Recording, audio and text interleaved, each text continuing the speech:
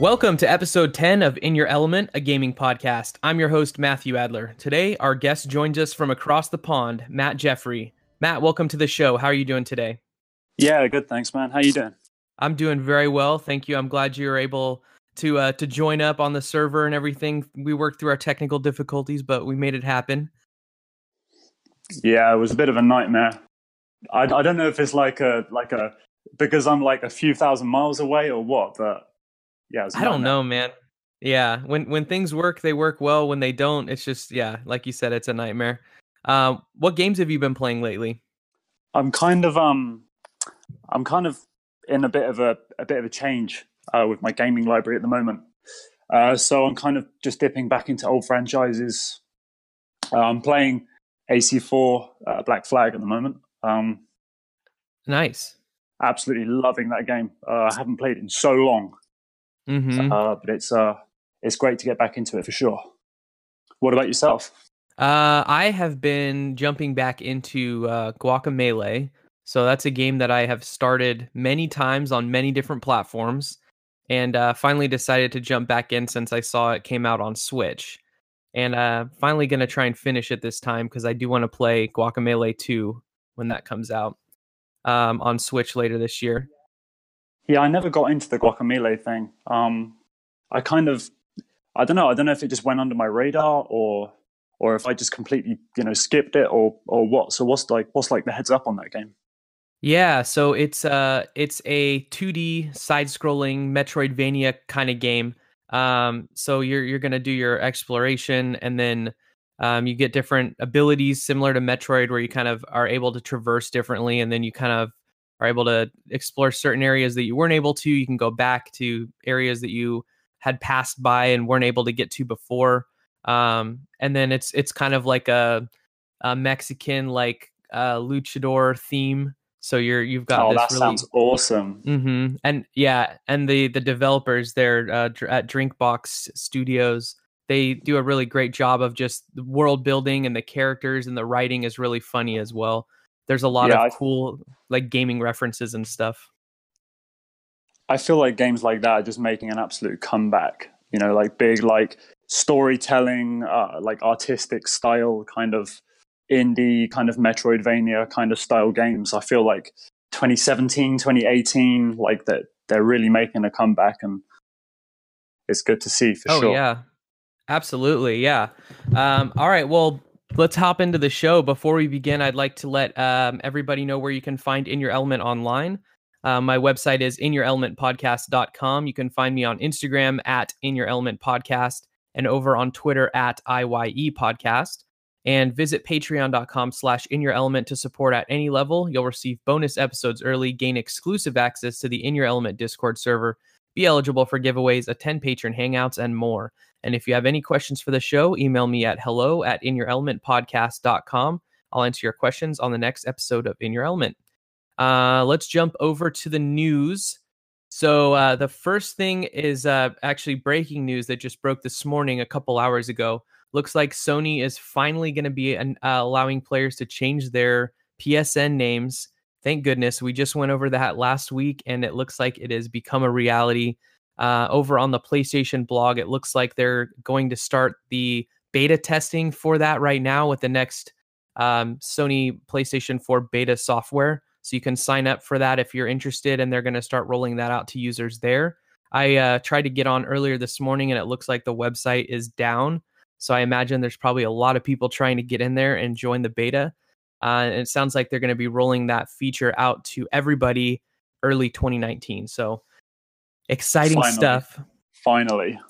I'm so ready. I'm over the name I've had for 10 plus years, 15 years now at this point. I'm just ready to move past that. Yeah, it's ridiculous. Ever since it was actually a thing to actually have your own PSN name, I always wanted the ability to just change it. And right. It's like this. It's like the simplest thing. And oh my god, why couldn't Sony just sort it out at an earlier date? But I'm glad we have it now for sure. I'm glad we have it at the very least. It sounds like it's going to be free for the first name change, just like on Xbox, and then you'll pay after that if you want to change it further.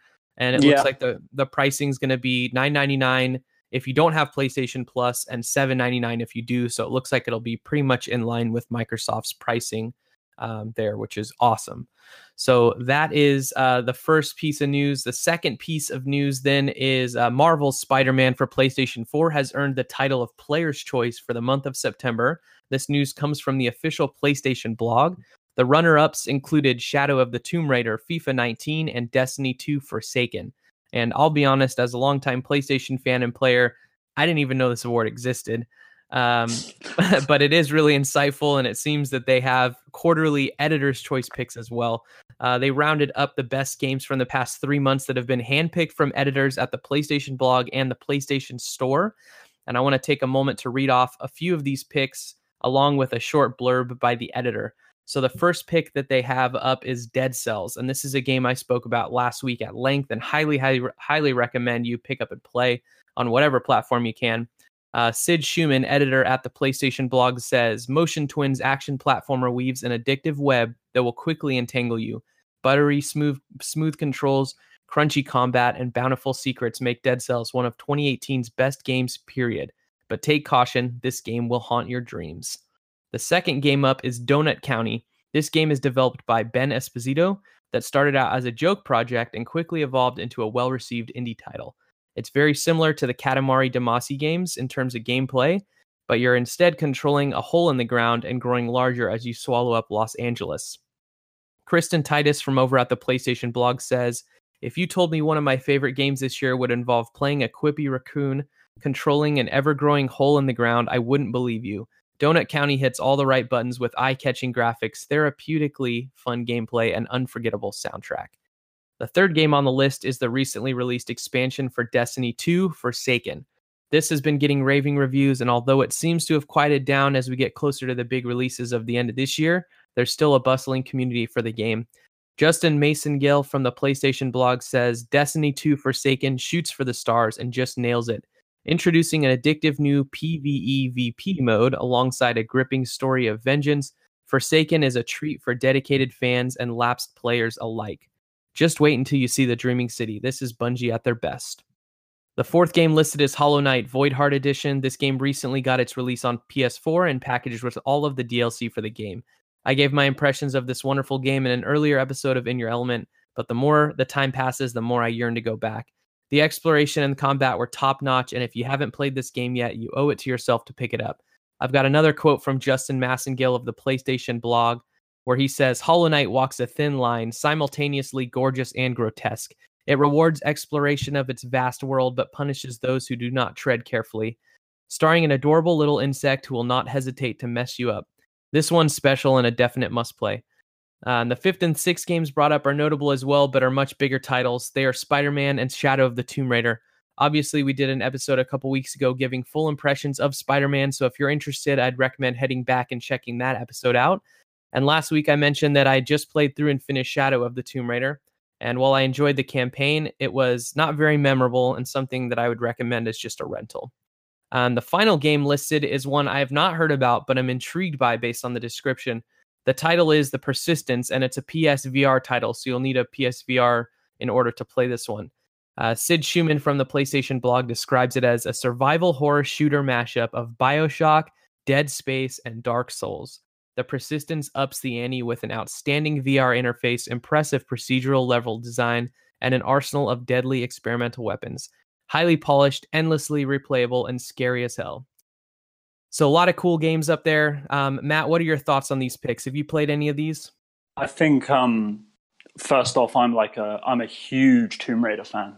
Okay. The first one of the reboot. Yeah. I absolutely, I destroyed that game. I spent hours and hours and hours on it. Mm-hmm. I picked up and played Rise of the Tomb Raider. Mm-hmm. I got about halfway through it, and there was just something about the story which I wasn't enjoying. In comparison to the original. Yeah.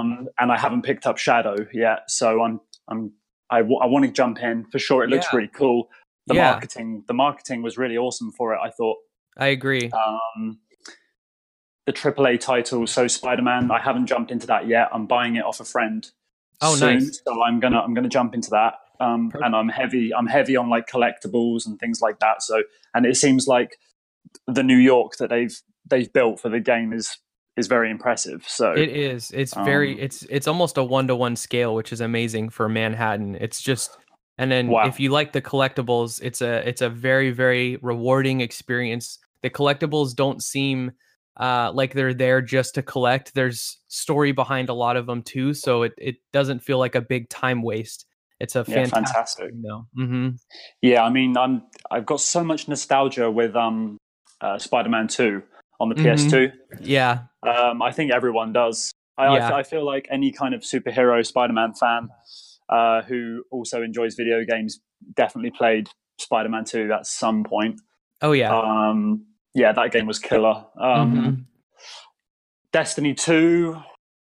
Yeah, I mean, I'm a huge fan of what Bungie did with Destiny, but I just feel like, I don't know, I feel like it wasn't executed as a franchise. I mean, it wasn't executed to the best of their ability, I don't think.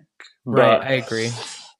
In terms of everything, in terms of marketing, kind of how they kind of pitched the idea, and the rollout as well of the game. But yeah, I mean, it can only build. I guess kind of the DLCs for Destiny 1 and Destiny 2 have actually proven to be better than the base game that they originally launched. Right. Like Taken King was incredible, and now it appears that Forsaken is doing just the same thing for Destiny 2. So yep. Yeah, I mean, it just proves that there's a lot of life in these games way after release. Oh, absolutely. Yeah. And I'm at some point I'd like to hop back into Destiny because I've got some friends that are playing Forsaken and they're all saying, hey, this is definitely the Taken King of Destiny 2, but even better than the Taken King was. So it sounds fantastic. like, yeah, everyone's kind of collectively saying this is Bungie at their best. This is Destiny at its best. So I at some point would like to go and check that out. Yeah, for sure.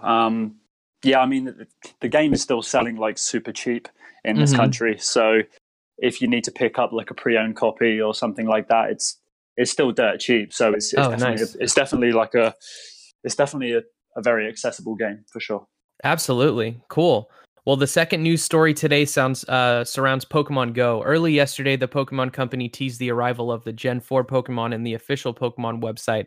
There is a short video showing silhouettes and small hints at some of the Sinnoh region monsters with no official release date for when to expect them. Alongside the announcement of new Pokemon to catch, there are also some significant balance changes coming to the game. I'm going to read the information from the from the official Pokemon website. So the first portion is changes to Pokemon migration and behavior. As you explore the world of Pokemon Go, the following changes will affect the Pokemon that appear around you. Moving forward, the weather feature will have a reduced effect on the rate at which Pokemon appear. As you explore a given area, you will notice that a greater variety of Pokemon species will appear over time and at different rates. And certain areas, such as parks and nature reserves, will now contain more varied Pokemon species. And changes to the Pokemon effectiveness in battle. The in-game battle mechanics are being rebalanced. You may notice some of the following changes in the coming weeks. CP values will be adjusted going forward to improve game balance. HP values will be adjusted to close the gap between Pokemon with high and low HP. Pokemon defense and stamina values will be rebalanced, allowing Pokemon with a high defensive stat to be valuable by outlasting opponents in battle, rather than these Pokemon merely taking too long to defeat. And defense values have also been slightly reduced for most Pokemon. Changes like these will help narrow the gap between Pokemon with the highest defensive stats and other Pokemon. Look for all of these changes and additions coming soon, and expect further tweaks in the future designed to help trainers and their Pokemon reach their full potential. Matt, does any of this interest you? Are you a Pokemon Go player? I'm kind of like I'm on the fence. I'll be honest. When it comes to mobile gaming, like I don't know if it's like the true essence of gaming. If you know what I mean. Like right. It's not like a console based game or anything like that. So sure. Yeah, I dabble in it. I remember like a couple of years ago when the game came out, I jumped on the wagon for sure. Yeah. And I think everyone did. Yeah, exactly. I mean, I literally only live like, I don't know, like 15, 20 miles out of London. And there was there was some really big like meetups and, going on in the center of London. And there was Oh, literally that's cool. thousands of people meeting up in these fields. So I was kind of on that hype train for like a few months. Oh, But then yeah, that's awesome. but then as soon as I got back to like the suburb area of where I live, like the interest just kind of died down. So Hmm. eventually the interest wasn't really there anymore. So I mean, I love what they did, um, and what they're continuing to do with the franchise. But I'm more Hmm. interested in like a big AAA title they're going to release on the Switch or something like that. Oh, Um, absolutely. Yeah. instead of pushing the mobile game. Right. Yeah. And I'm definitely a lapsed player myself. I was playing, when the game launched a couple years ago when that big hype was happening across the entire world. I was definitely a part of that. And then I took about a year off of the game, and then I jumped back in with the Pokemon Let's Go announcements earlier this year. When they said it was going to tie in with the Pokemon Go games, I was like, oh, I might as well jump back in and see what's changed. And they've done so much to the game. If you haven't been in there at all recently, they've added a lot more accessible features for folks that don't live close to cities, which is nice. So being out in the suburb areas, you can still participate in a lot of the big things that are happening in the game and still have the opportunity to catch a lot of these rare Pokemon. They give you different tasks to do each day and give you challenges and things. So there feels like there's more of a game to it now instead of just this really bare bones structure of a mobile game that was just threw the Pokemon name on top of it pretty much. It feels like Literally, it's mm-hmm. yeah, exactly. It felt basically just like a collection game. Yeah. Honestly, like you said, bare bones. Like there wasn't really much structure or kind of story based elements Mm-hmm. to it. Yeah. So I mean, it is a good idea, but man, all I want is just a sequel to Pokemon Stadium. That's all I Oh want, man. man, I think That's all I everyone want. does. That's all I want, man. Oh yeah. For sure, for sure. And then just a reminder for folks that are still playing the game, October 21st from 11 to 2 is the October Community Day. That's going to feature Beldum, and that also includes a 1/4 egg hatch distance, 3-hour lures, and an exclusive move that is yet to be announced. So stay tuned for that.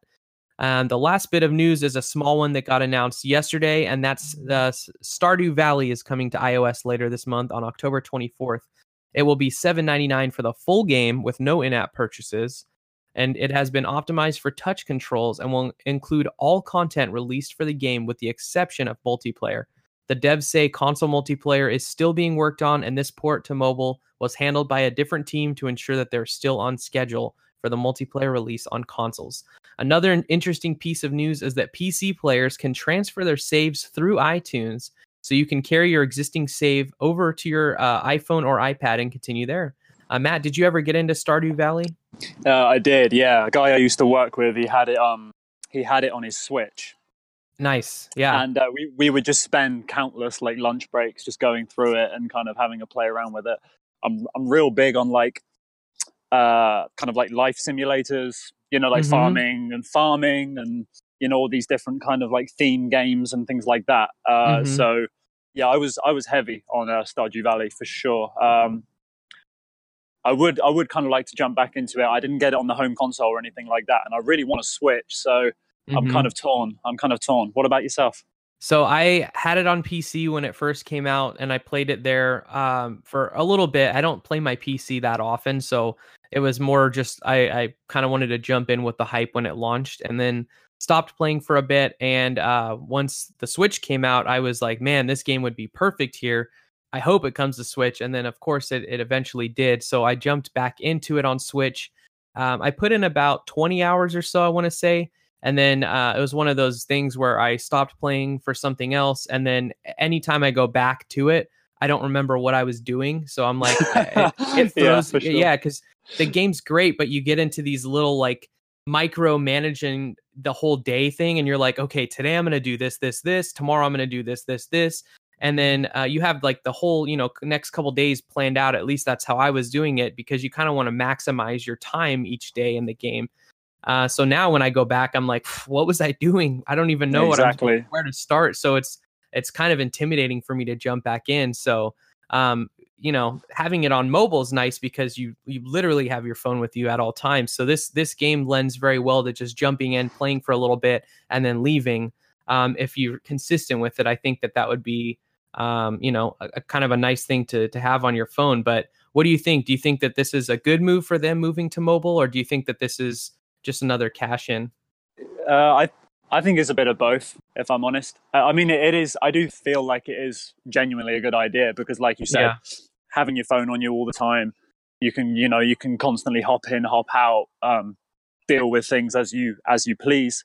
Whereas, obviously, if it's just on console, you only get that select amount of time a day that you can really go into the game. That's why I think it worked really well on the Switch. Yeah, I feel like it just felt like so fluid on the Switch, like all of the menus, just everything about it was just so great.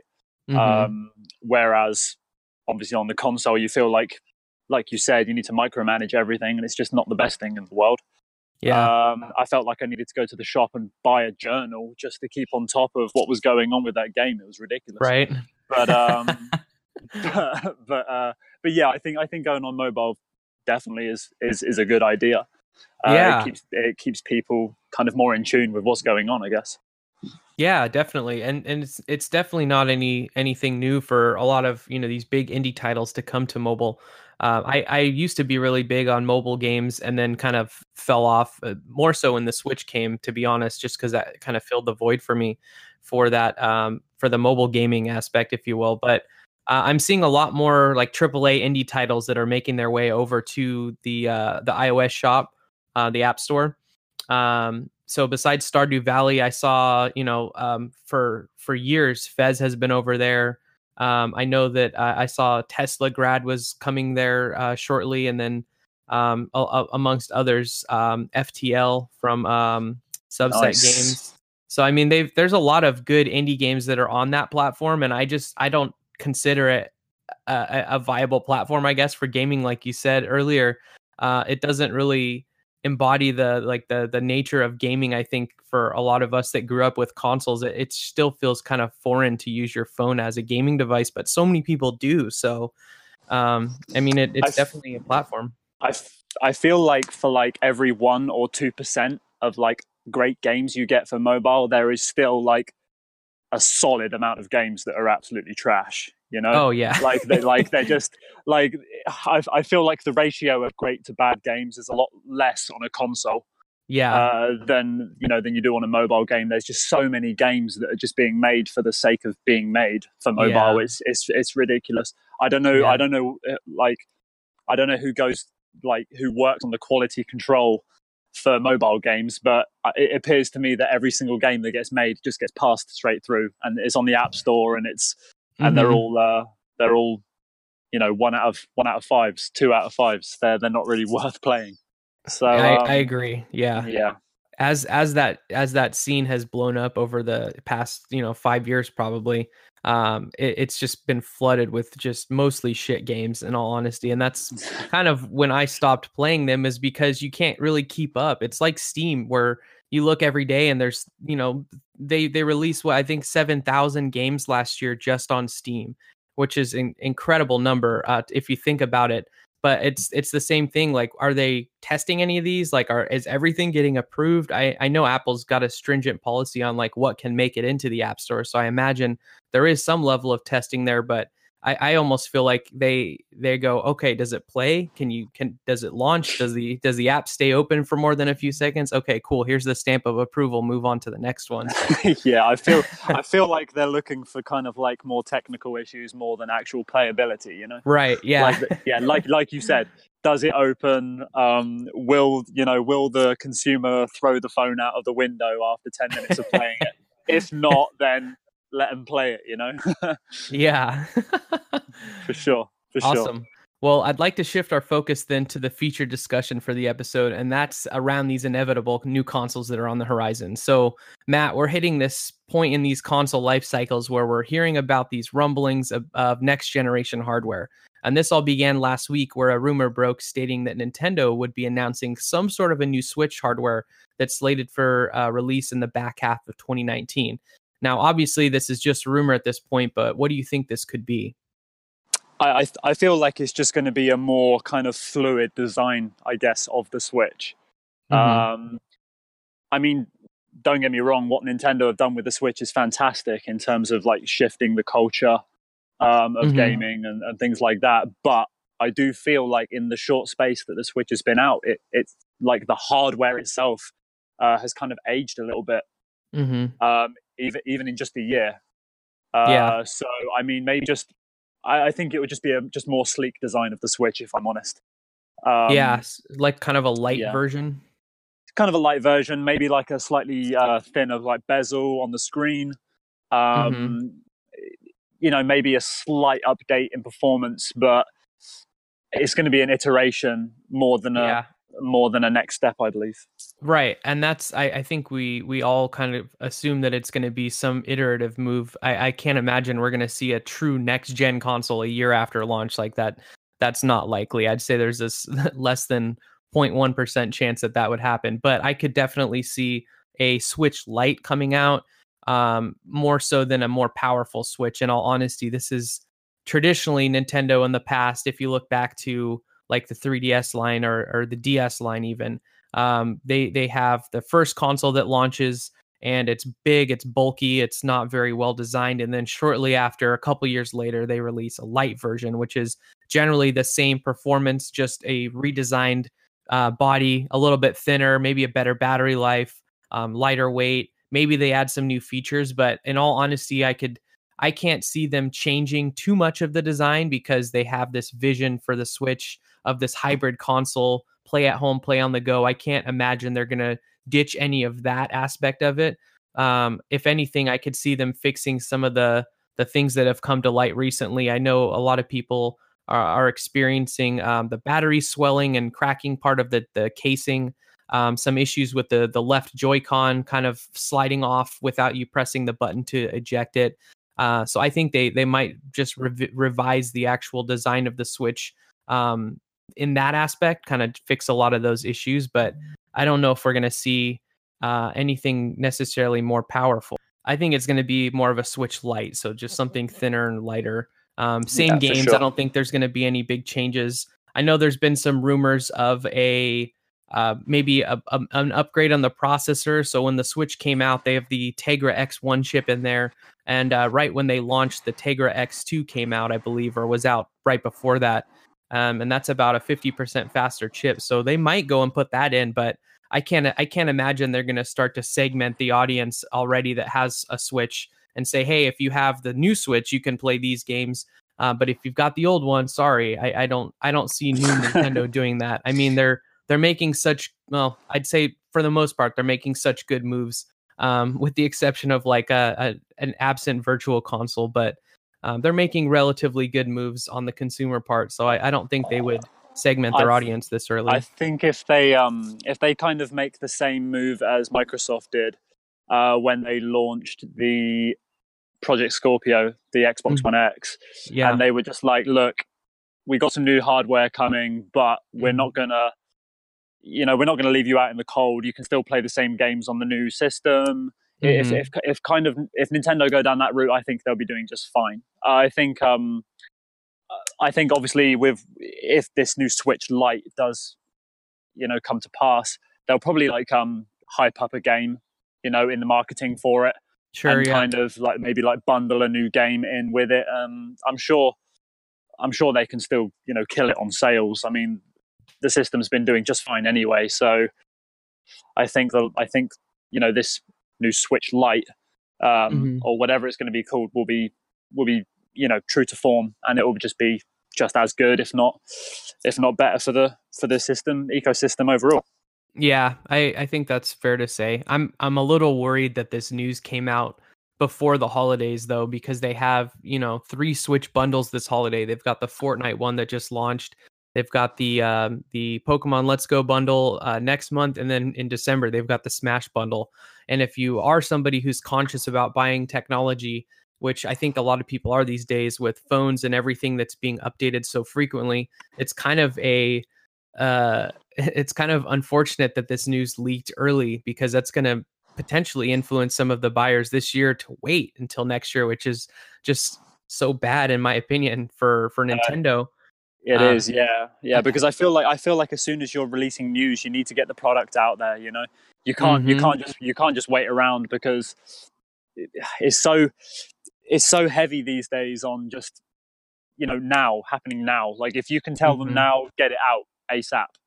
Right. Because interest, on the internet, it dies very quickly. So Oh, absolutely. yeah, I think you're 100% right with that point. Mm-hmm. Now, the last thing that I wanted to talk about with this specifically is there's been some rumors that there might be a mobile only version, so one that doesn't have a dock, which I think would be an interesting move, and I can't really imagine that happening. But as it stands now, Nintendo has the Switch and they have the 3DS line, which is still alive and well, and the 2DS line as well, kind of included in that family, and they are still supporting that. They're still making games even into next year, which is surprising to me. But the whole draw of the 3DS is that it's inexpensive, and generally, if you've got a family, everyone has their own 3DS, whereas a Switch is still kind of in this premium price point that not everybody is going to be able to afford one for every member of the family. So there's been a rumor that maybe they're going to have a mobile only version, so something that will eventually overtake the 3DS, maybe be a little smaller, maybe be no detachable Joy-Con, so it doesn't have the ability to dock and play at home. It's just simply a mobile version of the Switch. What do you think of that? I kind of feel like I don't know where that would sit, like Hmm. in their library of consoles. Like you said, Yeah, they've kind of made their bed with the hybrid design they have with the Switch. yeah. Um, and like you also said, they're kind of still doing really well with the 3DS, the 2DS. Hmm. So I don't know where that sits. Like, does it sit somewhere in between? I mean, are they kind of saturating it a bit too much Yeah. with this new design? I don't know. Yeah, it's interesting. I mean, if the idea is that it eventually replaces the 3DS, then I could see that. But in the interim, while there's still so many people playing that console, it is kind of a weird point to put it right in the middle of those two. Maybe at that 199 price point, now we're starting to get into the territory of being able to have multiple in the household instead of just one. But who knows? I mean, again, these are all still rumors, so it's kind of just speculation at this point. We probably won't hear anything about this, I imagine, until E3 next year at the earliest. I can't imagine they're gonna slow their momentum down with this kind of news right now. Yeah, for sure. 100% agree. I think E3 next year could be a very important conference for Nintendo. Period. Mm-hmm. Mm-hmm. Yeah, they Um, need to continue their momentum that they have the last couple of years. yeah, definitely. Yeah, well, this brings us to earlier this week, then, where Microsoft officially announced Project X Cloud. So there's been some rumors for a while now that Microsoft was working on some sort of a game streaming service originally titled Project Scarlet, but this seems to be what those rumors were referring to. They seem to be introducing some really revolutionary changes never before seen in the gaming industry. They envision a future where you can play whatever you want on whatever device you have available to you at that moment. So if that's playing Halo Infinite on your big screen TV with your sound system for the best experience, or playing the exact same game using an Xbox controller connected to your phone via Bluetooth, they want you to be in charge of that choice. Matt, what do you think of this new future that Microsoft has pitched us? I think ever since when was it 20 E3 2013 or 14 when PlayStation started talking about this Gaikai service, Mm-hmm. which eventually turned into PlayStation Now. Yeah. Um, I kind of feel like everyone's jumping on it now, Mm-hmm. and the tide is starting to turn, where hardware is becoming less and less, less and less important, I guess. Mm-hmm. So yeah, I think the time is now, and I think Microsoft are jumping on it now to kind of stem the bleeding that they've received Yeah. over the last few years with the Xbox One. So Mm-hmm. I think the time's now, and I think it's a great thing. I mean, if they can somehow prove to everyone that that the latency is of a good rate, um, and the games aren't dropping out or anything like that, then I don't see why not. I do feel like it is it's time for streaming for sure. I mean, can you imagine Yeah. like a Netflix version of gaming? Like how incredible is that? Oh yeah, that's the dream. I think that's what everybody wants at some point. The issue then becomes, can they pull it off? So Sony, obviously, you mentioned they purchased Gaikai years ago, and they evolved that service into PlayStation Now, which never really took off.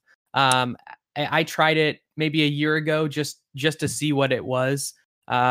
There's a pretty good selection of games on there. There's PS3 games, there's PS2 games on there, there's PlayStation 4 games. So they've got a good library, I think, of like 300-ish games on there. So that is kind of the Netflix of gaming as it stands now. But the issue is the latency. So I've got great internet over here. We're able to stream multiple, devices simultaneously in different rooms, gaming, streaming at the same time, you name it. So we've got good internet that can hold up. That being said, my girlfriend and I played like the Lego Indiana Jones or something, and it was from PlayStation 3. And there was like some input lag. And I was like, what's going on? This is not an intensive game by any means. Our internet's fine. The frame rate kind of dipped a bit, and it wasn't on the game. You could tell it was the actual streaming service itself that was having some difficulty keeping up. So I was a little off put by that, and I didn't continue the membership. I just did the trial at the time. And then, a couple weeks ago, Sony announced, hey, you can finally download these games and just play them locally, which is great. But that kind of is a band-aid, I feel like, for this service that they had envisioned originally of being able to just stream games, right? You don't need to download them. The whole point is that you can play them from the cloud. Exactly. Yeah, so Microsoft comes in with their service, and if you guys aren't familiar with Microsoft cloud service, it's called Microsoft Azure, and it's a state-of-the-art enterprise-level cloud computing platform. So it's not your PlayStation Now Gaikai technology. I think at the time Sony acquired Gaikai for like a couple $200-300 million. I think Microsoft Azure is valued at like $18 billion or something much more significant. So we're talking stupid money there. Money. Yeah.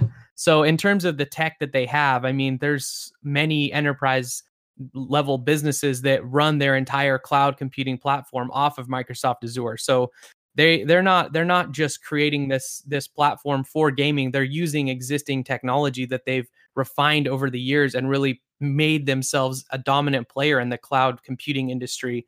They're saying, hey, we already have this technology.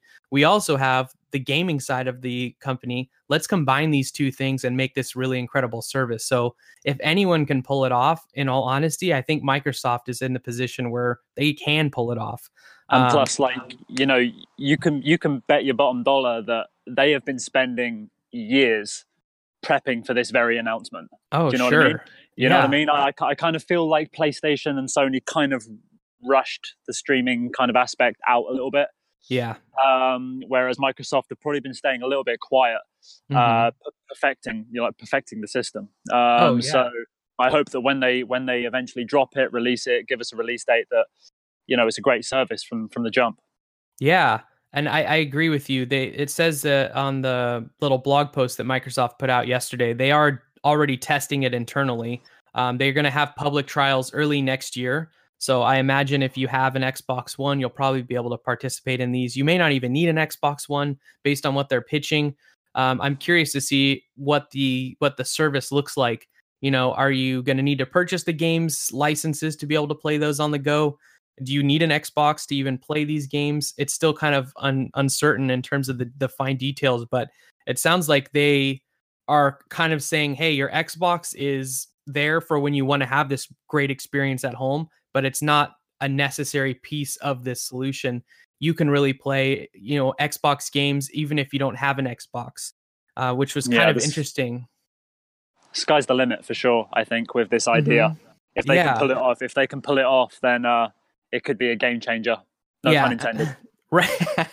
Yeah, and they've been making some really consumer focused decisions recently with Game Pass. So I have been on the fence for about a year of purchasing an Xbox One, even just a One S, just to get an Xbox in the house just for Game Pass, because that service itself is so compelling. and they've had the ability to download those games, I believe, since day one. So they don't have as big of a library as PlayStation does. But what is compelling is that they have all of their first party titles day and date on Game Pass. So when a new game launches on for Microsoft, it's available the day it comes out for free, if you will, as long as you're a subscriber to Game Pass, which is like $10 a month. So, for me, that's a great business model of being able to play the new stuff. I mean, like $10 a month, or like £10 here or whatever. It's nothing. If you think you have like Apple Music or like Spotify, you're spending like £10 or $10 for it a month. Right. Having the ability to like have these brand new AAA games like in your fingertips on release date is amazing. Like the value for money there is absolutely incredible. So I think Xbox is doing a great thing with Game Pass for sure. Yeah, I it would get me to play a lot more of the games that I wouldn't necessarily play if I had an Xbox. So for instance, earlier this year, Sea of Thieves came out, and that's a game that was a new property. It was something that isn't an established IP, and a lot of people were hesitant about purchasing that. But the fact that they made it available on Game Pass the same day it released, they had a huge launch. I think probably the majority of people that played that game at launch that weren't playing on a PC probably had it on Game Pass.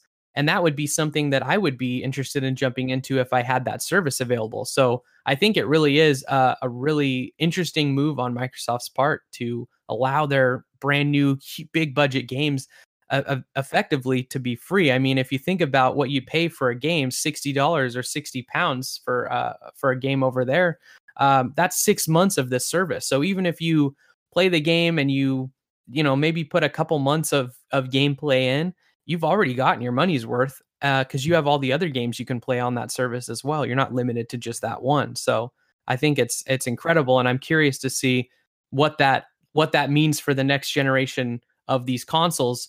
Microsoft is really positioning themselves as the streaming first service, accessible everywhere type deal. So yeah, I mean, they're kind of preparing themselves to get the jump on the next generation, because obviously they took a bit of a hit in this generation. So I kind of feel like with the Game Pass, with the streaming service, they're kind of lining it up, ready for the next generation, and they're getting a head start on Sony. So yeah, I hope Sony come back hard enough, because it's going to be tough to fight that. I agree, and especially a lot of the developers that they're purchasing. Microsoft's been acquiring left and right all of these different publishers and developers, and most recently, it sounds like they may be acquiring Obsidian Games.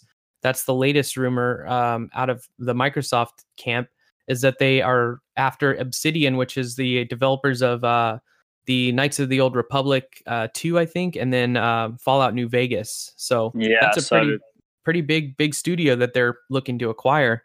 That's a lot of potential there for sure.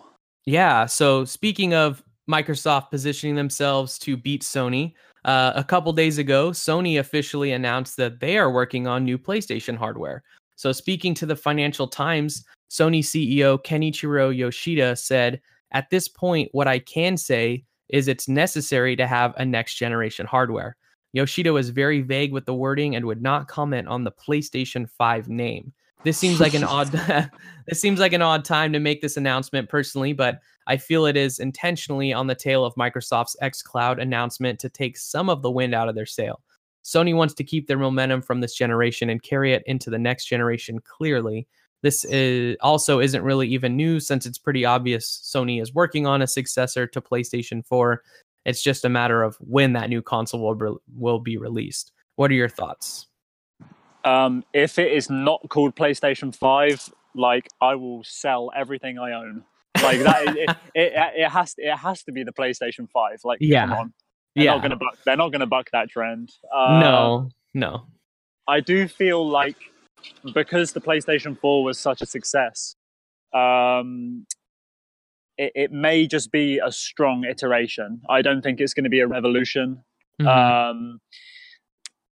might up the hardware a bit, but in terms of, I mean, I was hearing some rumors not even that long ago that it might be diskless. Oh wow. And it might just be a box, kind of like a play on the streaming thing, and it might just be like a Yeah. stream, like a streaming box, kind of like an Apple TV or something like that. Right. Right. But Wow.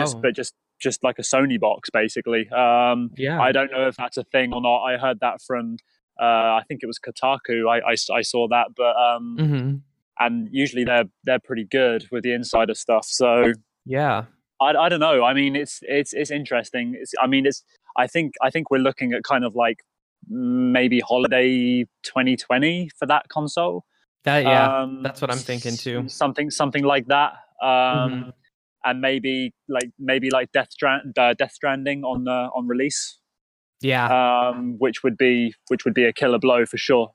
Oh yeah, I think you're definitely right in that this is going to be more of an iterative approach in the PlayStation 5. I don't think it's going to be this big leap in terms of the hardware. I think with the PlayStation 4 and the Xbox One, both of the manufacturers are moving to more of like a PC style build. So they don't have these custom chips anymore. They're really trying to make the hardware a little bit more universal, so it's easier for the developers to work on the hardware. And also, it's easier for them to iterate on that hardware. So we saw this generation for the first time: PlayStation Pro, Xbox One X. These like mid-cycle consoles that came out that pushed the hardware forward and were able to have these better experiences without necessarily creating a whole new generation. And I really think that was an interesting approach, but it makes sense in the day and age that we're in, where technology is just moving so fast. Things are getting upgraded. I mean, our phones are getting upgraded every year. Computers and tablets are every few years, if not sooner. It only makes sense that we get some sort of new hardware. And it's been, almost 3 years now since these new iterative consoles have been out. So, I mean, it seems like it's time for an update on both ends. Yeah, for sure. I mean, I remember with the PS3, they couldn't really iterate that console because they got the cell architecture so wrong. Yeah. And it was just, you just couldn't develop that console any further. Mm-hmm. Whereas the Xbox, they obviously, with the 360, they changed that console, a couple times. Yeah. But obviously with the PS4, I mean, I've got a PS4 Pro myself, so I'm not really in the need for a PS5 right now. Mm-hmm. Mm-hmm. But I'd welcome it for sure. Yeah. In terms of a game library, I really don't know. I'm kind of gutted because I feel like Microsoft and Xbox have kind of stolen kind of Cyberpunk 2077.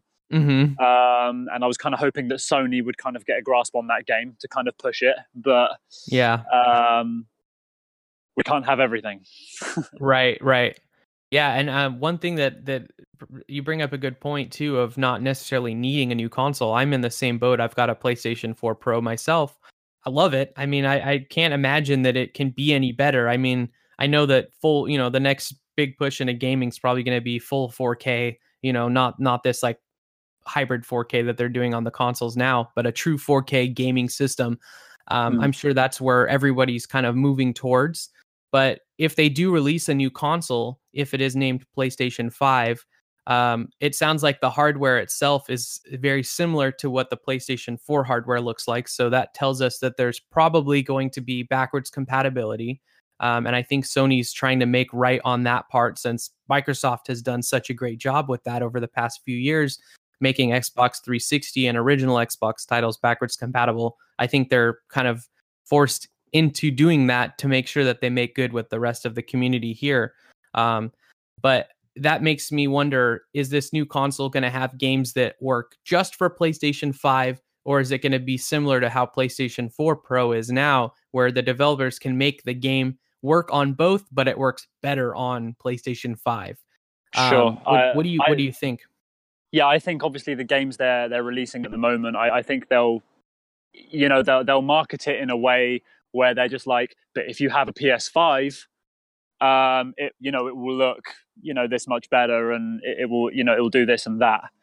So I think they'll go down the same route. Like I said before, with the Xbox One X.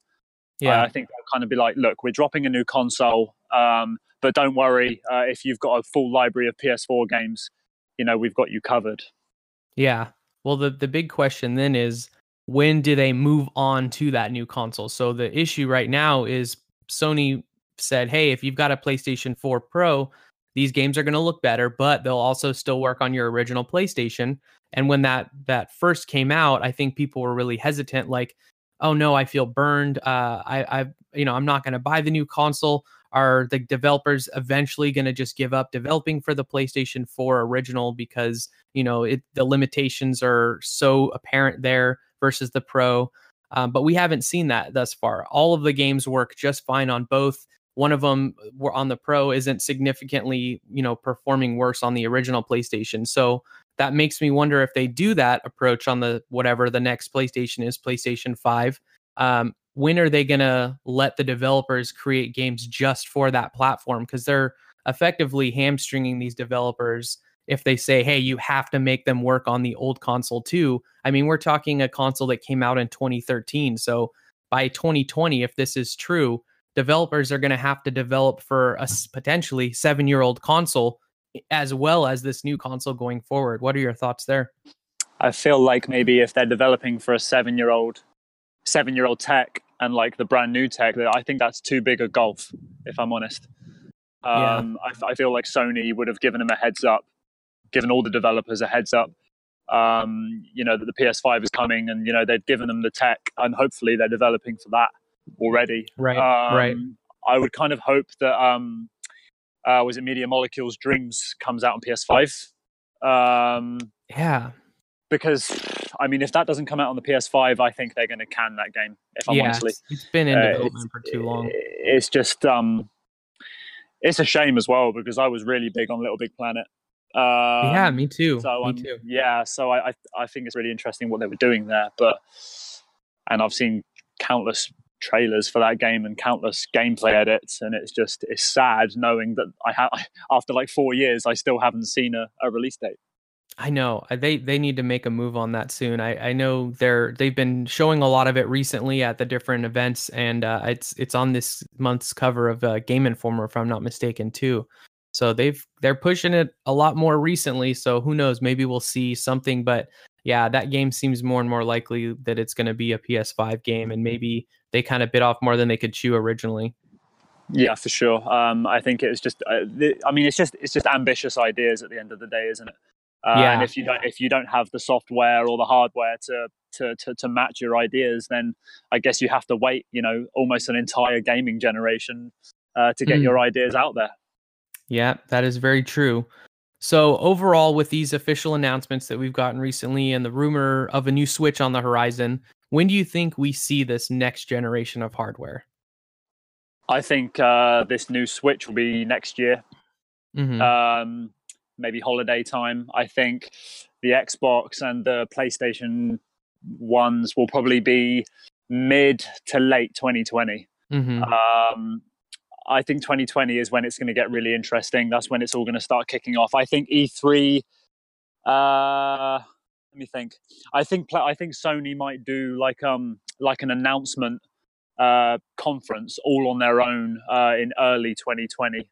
Maybe like February time, kind of like what they did with the PS4 in 2013. Yeah. I think they'll kind of do maybe like February, March. They'll kind of do an announcement. This is the PS5 that's coming at the end of the year. And I think Microsoft will release their console early this time to try and get a jump on the competition, because I don't think they can afford to release the same time and then the console isn't up to spec. Right. Yeah, I think they're making all of these big changes to make sure that they do get out ahead this time. And I think you're right. I think we're going to see this Switch Lite or whatever it ends up being in the back half of 2019, probably fall or winter time. I'm thinking Xbox we may see as early as spring 2020. And my reasoning here is they are going to start the testing for this cloud-based service, xCloud, in early 2019. So that gives them basically a year to refine it before launch. I'm sure they could definitely go longer on the beta testing, but I imagine they want to get that service out there as quickly as possible, especially after the beta test. They don't want that beta period to run on too long. So I think Xbox is going to come out spring 2020.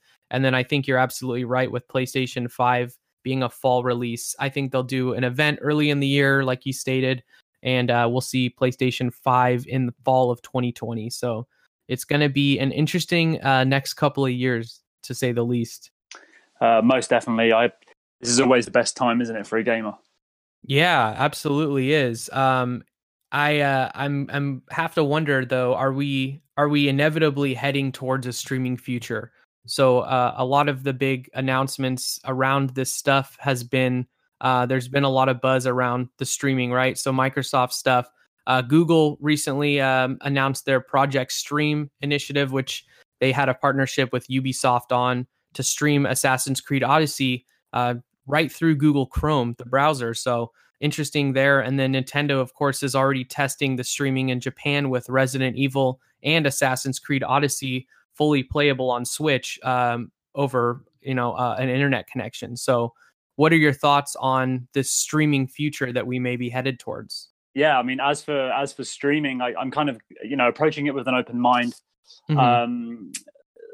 Like me, like yourself, we're kind of more traditional gamers, so we kind of have the physical console, and we love that culture, that feeling of just being in your living room and just kind of having what you have right in front of you. But I mean, if we're going down that route and it makes it like kind of easier to stream games, get all the best titles that you want to play on the fly, then I feel like it it can only be a positive thing. So I'll embrace it, I guess, just like the rest of them. But I'm pretty sure the internet comments will be disgusting in the meantime. So I'll let people have their opinions on it. But I don't mind it myself.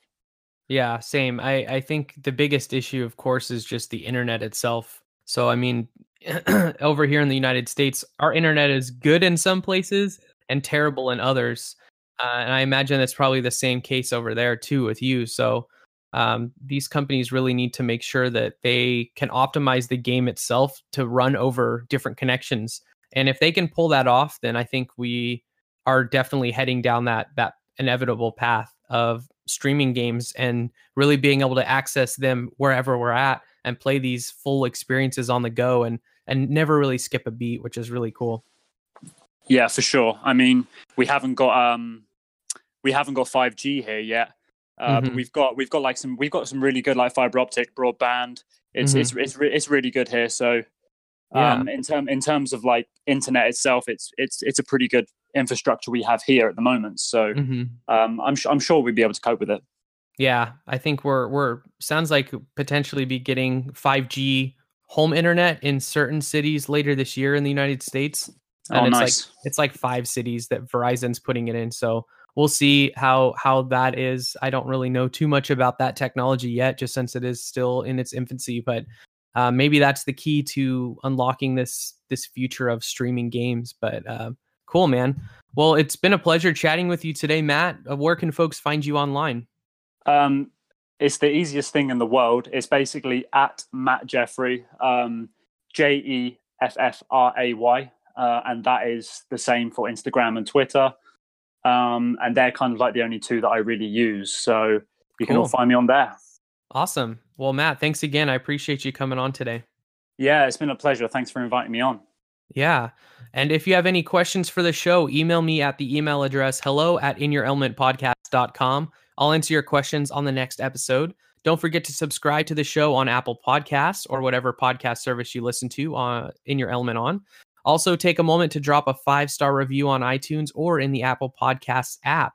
It helps with discoverability for the show. And as a reminder, visit patreon.com/inyourelement to support at any level, and you'll receive bonus episodes early, gain access to the In Your Element Discord server, be eligible for giveaways, attend patron hangouts, and more. Until next time, see you later, Elementalists.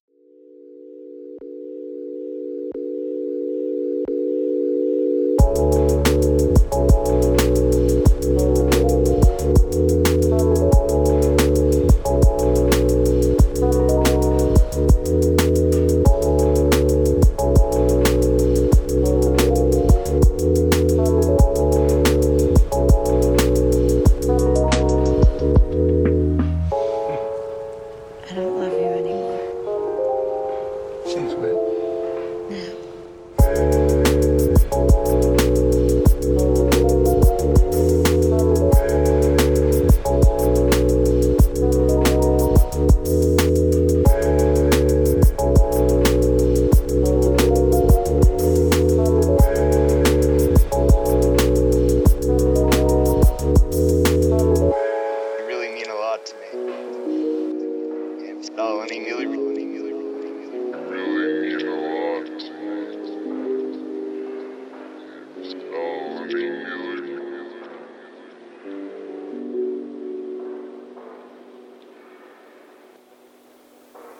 So,